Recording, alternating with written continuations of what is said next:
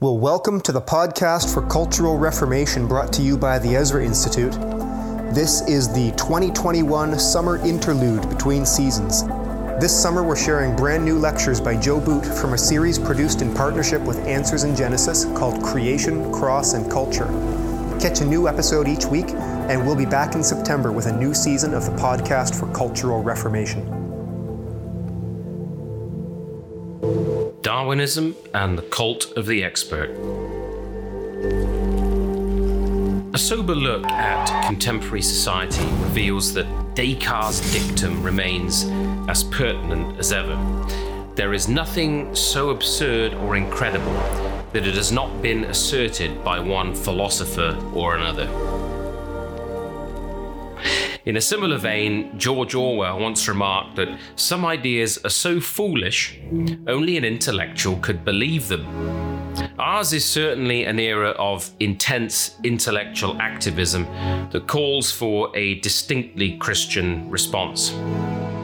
The late modern world has seen the emergence of many oddities, one of which is the appearance of a new, self-anointed elite class, the intelligentsia.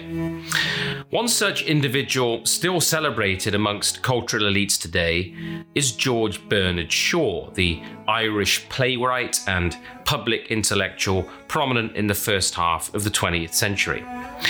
Beyond writing plays, Shaw held forth on all kinds of cultural and political subjects and made grand, sweeping pronouncements about his fellow human beings. Like many British intellectuals of the era, he was a Fabian socialist who nonetheless regarded ordinary working-class people as contemptible with, quote, no right to live. Shaw was a fan of dictators and dictatorships precisely because he resented ordinary people influencing culture, believing they could not be trusted to make sensible decisions. On leaving for an African vacation in 1935, he remarked, "It is nice to go for a holiday and know that Hitler has settled everything so well in Europe." Though Hitler's anti-Semitism eventually made it untenable for Shaw to support the National Socialism of the Nazis, he remained keen on Stalin and the Soviet dictatorship. So much for enlightened elite opinion. It is a puzzling question for many why so many seemingly brilliant people can be so utterly foolish and bereft of wisdom or judgment in the ordinary affairs of life. In Scripture, King Solomon gives us the key to understanding why intellect is no guarantee of true insight, wisdom, or sound judgment. He says, "The fear of the Lord is the beginning of knowledge. Fools despise wisdom. From his mouth come knowledge and understanding." If the foundation of wisdom is missing, if the principal part of knowledge is neglected, then any knowledge structure built upon it is inherently unstable.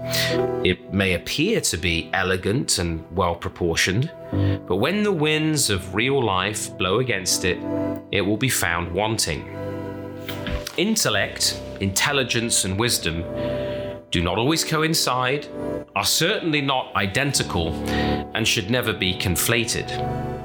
A person may have the ability to grasp complex ideas and even have the capacity to understand their relevant implications for a given area of thought, but wisdom is of another character altogether. Choosing the occupation of the intellectual is certainly no guarantee of obtaining wisdom.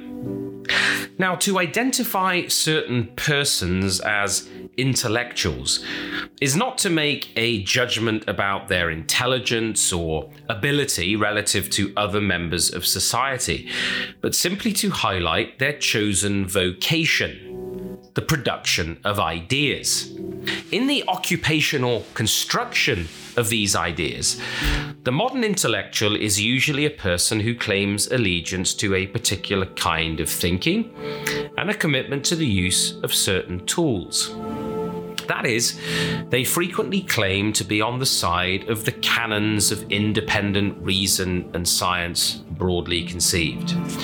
To be accused of denying science or undermining sound reason is to be avoided at all costs, lest the offender be placed under censure by their peers or cast out of the orthodox circles of the intelligentsia. In addition, ideas that are viewed as progressive or nuanced, novel or artistically complex tend to be applauded, whereas more traditional ideas are frequently ridiculed as reactionary, simplistic or outmoded. It is for these reasons that openly and authentically Christian thinkers are rarely welcomed into the exclusive chambers of orthodox intellectual elites. This exclusivity, resting upon the dubious claim of intellectual superiority, presupposes an idea going back to the Enlightenment, that there is an autonomous standard of reason established by an elite class, before which all ideas must present themselves for judgment. Here we encounter the philosophical assumption that human thinking can function as the lawgiver of the world, prescribing from thought a law to nature. Contemporary trends in this form of thinking, very much in vogue with modern intellectuals, hold to a social construction theory of reality. We can create the world we live in by our thought and language. It is not unusual for intellectuals to clothe the various judgments of their enlightened thought in the garb of neutrality. But to make this appeal to a supposed neutrality, the basis of which is nothing but an establishment consensus, is to assert that our rational behavior is self-normed. This is something the thinking Christian is obligated to reject. Rather, the criteria for rational communication is given with creation and holds for all rational pursuits. But such an assertion of universal, unchanging normative standards for thinking immediately threatens the pretended autonomy of the intellectual's thought. After all, how can human thinking be a law unto itself if it is bound by normative creational standards? Both convictions cannot be true at the same time. To make this point a little clearer, it is important to recognize that there is a difference between a norm or law and that which is being subject to that norm. Our thought activities are subjected to norms or principles constantly. But what is the nature of those norms? Are they generated by the thought of elites, or are they created, supra-individual and universal normative standards? This is an inescapable question, and it immediately exposes the non-neutrality of all thought and shows that a prevailing trust in autonomous reason is not itself rational, but makes its appeal to beliefs and convictions that transcend or go before the rational aspect of life. Furthermore, logical principles alone do not provide the grounds for believing the content of certain arguments to be true or false. They can only help determine if the structure of a given argument is valid. In other words, we already have to believe in something to begin to justify something else. Remember, it is not thinking that thinks, but human beings who are more than rational thought that think. All human beings have a spiritual ethos, basic beliefs and religious motives that give direction to their thinking, shaping the social vision they advocate. Intellectuals are no different. This brings us to an obvious conclusion. Intellectuals are informed by one worldview or another, which always underlies their efforts to account for either physical or social phenomena, informing the solutions they offer. The first truly modern intellectual, Jean-Jacques Rousseau, made much of loving the people, freeing them from the shackles of civilization and tradition and establishing their general will. But in the end, he could not disguise his disdain for humanity and likened the masses of ordinary people to a stupid, pusillanimous invalid. This was because Rousseau's worldview and consequent concept of society was anti-Christian to the core. The Christian thinker must not look at the world as a conundrum to be fixed by his or her cognitive efforts, nor can our inherited institutions be seen as the root of all evil, in need of revolutionizing in terms of the euphoric visions of intellectuals. Sin is not rooted in human institutions, but in the heart of man himself. Critically, the gospel of Christ may not be regarded as an inspirational idea that offers solutions to various social problems.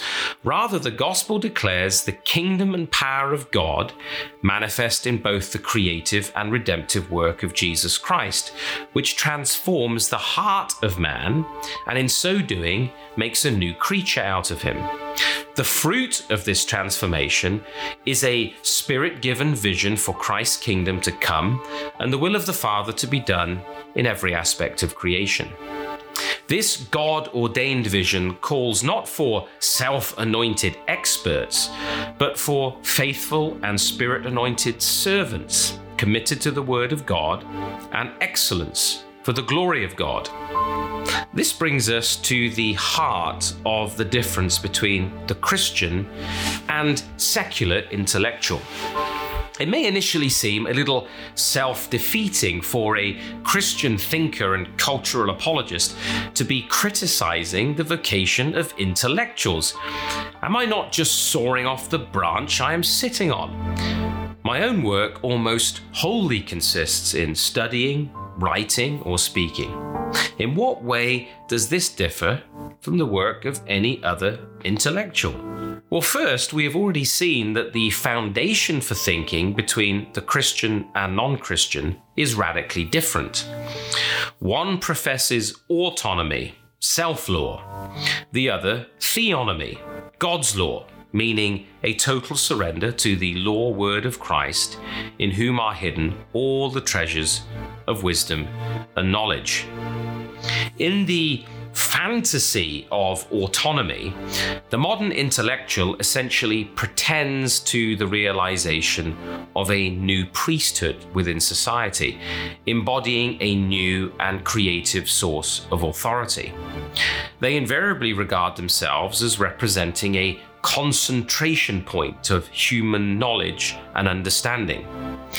As secular bishops, they mediate their ideas by influencing and shaping those who will then proclaim and disseminate their vision for them, a kind of substitute clergy in media and education, law, politics, and arts, known as the intelligentsia. Only by a deliberate act of submission to God's word revelation can the Christian thinker avoid the conceits of a godless intelligentsia. This submission to God's word must in turn lead to the development of a coherent and systematic Christian world and life view that serves the kingdom by mediating the power of the gospel to every aspect of human life in creation. Second, because of a submission to God and his word revelation, not only is the Christian thinker totally subject to Scripture, he or she is also accountable to the normative structure of created reality as God has ordained it. This means that Christian thinking is willingly subject to God's word in creation and does not attempt to remake it after human imagination. From the time of Plato and Aristotle, intellectuals have tended to engage in abstract thought experiments based on groundless philosophical assumptions. From Plato's Republic and Aristotle's Politics to Sir Thomas More's Utopia and Karl Marx's Das Kapital, Western civilization and beyond has been impacted by different styles of social thought experiments that deal with people and culture in the abstract, as these thinkers would prefer persons and the world to be, but which do not really grapple with the world and history in its givenness. Yet there is nothing simply abstract about these thought experiments. Ideas have consequences, and bad ideas have victims. The diabolic atheistic materialism of Marx thought, with its abstract revolutionary masses throwing off the evils of wage labor and private property, supposedly leading mankind toward a stateless and work-free world, has cost millions of people their lives. Rousseau's idealized noble savage and John Rawls' equally preposterous veil of ignorance in contractarian theories of society, positing imaginary worlds free from metaphysical beliefs or cultural history, are as reckless as they are impossible. One of the most significant and destructive cases of unaccountable intellectualism is that of Charles Darwin. Darwin was not original in advocating a naturalistic explanation for life. Rather, he served as the catalyst for a revival of ancient paganism at a moment in Western history when society was clamoring for such a thing. Darwin was critically shaped by the thinking of his time. Of particular formative influence was the faith of the French philosophers of the previous century, Jean-Jacques Rousseau chief among them. These men embodied the spirit of the Enlightenment, turning to a Greek conception of a first cause, not the God of the Bible, but a principle of rationality and natural law that operated independently of the Creator, who had long since withdrawn from creation. The key to understanding Darwin lies in the Enlightenment religion of rational theism, the prevailing doctrine of the church of the time. This enables us to see his doctrine of evolution for what it was, a kind of theodicy, which is an attempt to solve or respond to the problem of evil, something that Darwin grappled with all his life. From birth, Darwin had been exposed to a doctrine of God who was distant from creation and had set mechanistic laws in motion for the governance of the world. Darwin's dilemma was that the problem of morality seems to require a divine presence, but the problem of natural evil, like birth defects, cancers, earthquakes, and so forth, seemed to presume divine absence, or so he thought. This is critical to understanding the modern effort to harmonize Christian theism and evolution, and the inherent tension produced within this system of warring concepts. Darwin's theory of evolution was a product of his faulty conception of God, and was therefore a negative theological argument. His false doctrine of God gave rise to a false theory in the natural sciences. Having embraced the argument from intellectual necessity, that is, an unbroken continuity of natural causes, the foundation had been laid for Darwin to develop a theodicy, thereby distancing God from the imperfection, cruelty, and evil in the world. One of the differences between the occupation of intellectuals, like Darwin, and that of the engineer is that engineers find themselves constantly accountable to the real world if they make mistakes. If I make a mistake with a historical reference in one of my articles or lectures, I may get a kind or nasty email from a reader pointing out my error. But if someone like my brother Daniel, who is a heating engineer designing and installing complex heating systems in commercial properties, makes a serious mistake, real college dorm rooms or somebody's office will be flooded or even explode. There is an immediate accountability here in the concrete world of experience, an external standard of accountability. An engineer whose designs and work prove to be a repeated failure will not long be in the trade. Yet if an intellectual has a grand idea, happens to be influential, and the idea is applied but fails, that thinker is frequently seen as a brave pioneer or prophet out of time. Alternatively, the blame is placed on society or others' faulty interpretation or application, or the stupidity of the masses for the grand idea not working. Darwin and Marx were contemporaries, and their ideas share some important similarities regarding the nature of the world and the role of man in it. Darwinism and Marxism have worked hand in glove to motivate some of the greatest atrocities of the 20th century. Various shades of Marxism have been tried numerous times on various continents with the same devastating and tragic results. But that doesn't stop intellectuals committed to an abstract ideology continuing to venerate Marxist social theory and blame a faulty application or nuance of interpretation for the economic devastation and vicious death of multitudes. This is because their criteria for judgment is internal, not external. Man must prescribe, not discover and acknowledge the normative structures for human life.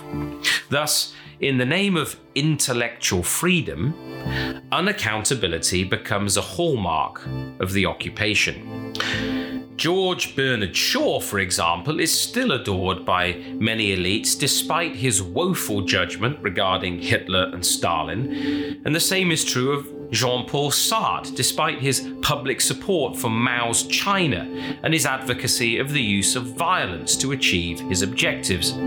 Noted British intellectual John Stuart Mill went so far as to argue that intellectuals should be free even from social standards, all the while setting those standards for others.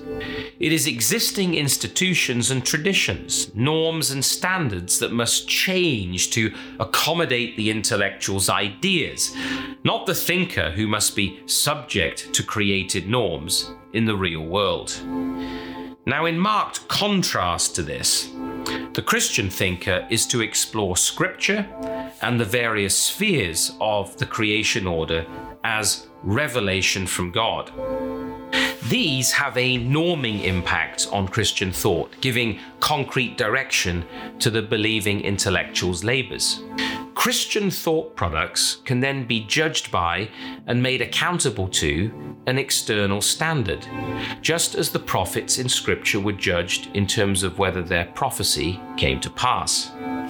So, in the memorable words of the historian Paul Johnson, we must at all times remember what intellectuals habitually forget. The worst of all despotisms is the heartless tyranny of ideas.